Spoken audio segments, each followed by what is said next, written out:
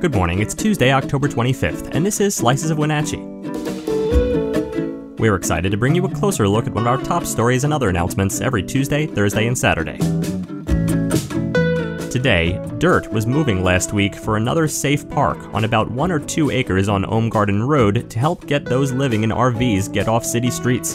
And later, unusually poor air quality for this time of year may have caused an increase in respiratory problems, especially for children. Before we begin, a quick message. The Wenatchee Community Concert Association is proud to announce their 2022 to 2023 concert season. Up next, Seraph Brass will be playing on Tuesday, October 25th at 7 p.m. Visit WenatcheeConcerts.org for the full calendar of events. Now our feature story. Dirt was moving last week for another safe park on about 1 or 2 acres on Ohm Garden Road to help get those living in RVs get off city streets. Property owner Jim Sherrill told us they're working on a deal for a temporary housing facility. The deal is with the city of Wenatchee, which approached him recently to lease part of his property for the safe park. Sherrill said he wanted to help the city and had extra property. The park will be like the one on the 1400 block of South Wenatchee Avenue, which the city opened in September, and includes fencing, portable toilets, a dumpster, and security, according to Wenatchee Mayor Frank Kuntz. The new projects are all funded by the city of Wenatchee and operated by the Wenatchee Rescue Mission. The first site filled up with 17 RVs within 3 days, but Kuntz said they received even more requests for a place for people to park their RVs. This new site will hold between 20 and 25 RVs and will likely be ready within a week. Tenants are expected to be sober and treat each other with respect. Their stays at Safe Park are limited to 120 days because they are expected to attempt to find permanent housing, though contracts can be renewed if they've shown progress, according to Scott Johnson, executive director of the Wenatchee Rescue Mission. However, nearby business owners are, quote, outraged and considered moving, according to Corey Reed, the owner of Integrity Small Engine Repair at 500A Ohm Garden Road. Reed said he didn't know what was happening until he saw machines moving dirt on Midland Trucking's lot Wednesday morning and spoke with one of the machinists.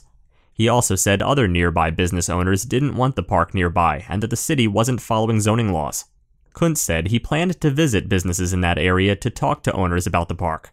The RV lots are part of a $1.9 million grant package. As part of a partnership, the city approved a $1.5 million contract with the Wenatchee Rescue Mission to operate 2 safe park-style RV lots, a low-barrier shelter with 45 individual units, and a Wenatchee Valley outreach program for the city and East Wenatchee.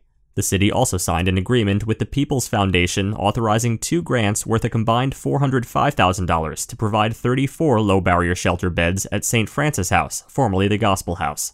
To read more on this story, visit us at WenatcheeWorld.com.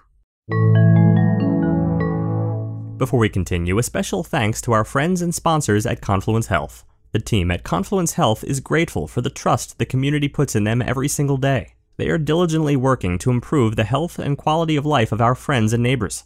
They are grateful they are Confluence Health. Learn more by visiting them at confluencehealth.com. Next, unusually poor air quality for this time of year may have caused an increase in respiratory problems, especially for children. In fact, in September, Central Washington Hospital saw the number of emergency room visits for kids with asthma almost quadruple, from 6 visits in August to 23, according to Confluence Health data. The number of visits in October is anticipated to be even higher than September. The National Weather Service predicts some of the smoke that has plagued the greater Wenatchee area for over a month will soon go away. However, the harmful effects of wildfire smoke on people's health could linger. Dr. Saba Lodi, Confluence Health physician manager for the pulmonary department, offered some advice to parents with asthmatic children or for adults with asthma or other respiratory problems. Preparations include reviewing an asthma action plan with your medical provider, ensuring adequate refills on your asthma medications, stocking up on food items to minimize time outside when air quality is bad, and finding a properly fitting N95, P95, P99, R95, N99, or N100 mask. Once the smoke arrives, you should minimize frying or broiling, upgrade filters in central air systems, and invest in an air purifier, create a clean room at home, don't vacuum unless using a vacuum with a HEPA filter, don't burn incense or candles, and finally avoid exposure by staying indoors. Prolonged exposure can even cause asthma-like symptoms in people without lung disease when exposed to an environmental trigger, like a respiratory infection. A study from the State Office of Financial Management found that after 5 fire seasons from 2014 to 2018, the poor air quality resulted in over 7,000 excess medical visits and over 600 excess emergency department visits. This racked up a total cost of $4.5 million in insurance paid, plus out-of-pocket expenses. This issue, however, has been impacting the Hispanic community in Wenatchee disproportionately, as more than 60% of the kids with asthma going to the emergency room in September were Hispanic. Experts say that existing socioeconomic and healthcare disparities in the Hispanic community are a likely culprit in explaining the disparity. For more information, visit WenatcheeWorld.com. Thanks for listening. For more information on all the stories you heard today, visit us at WenatcheeWorld.com.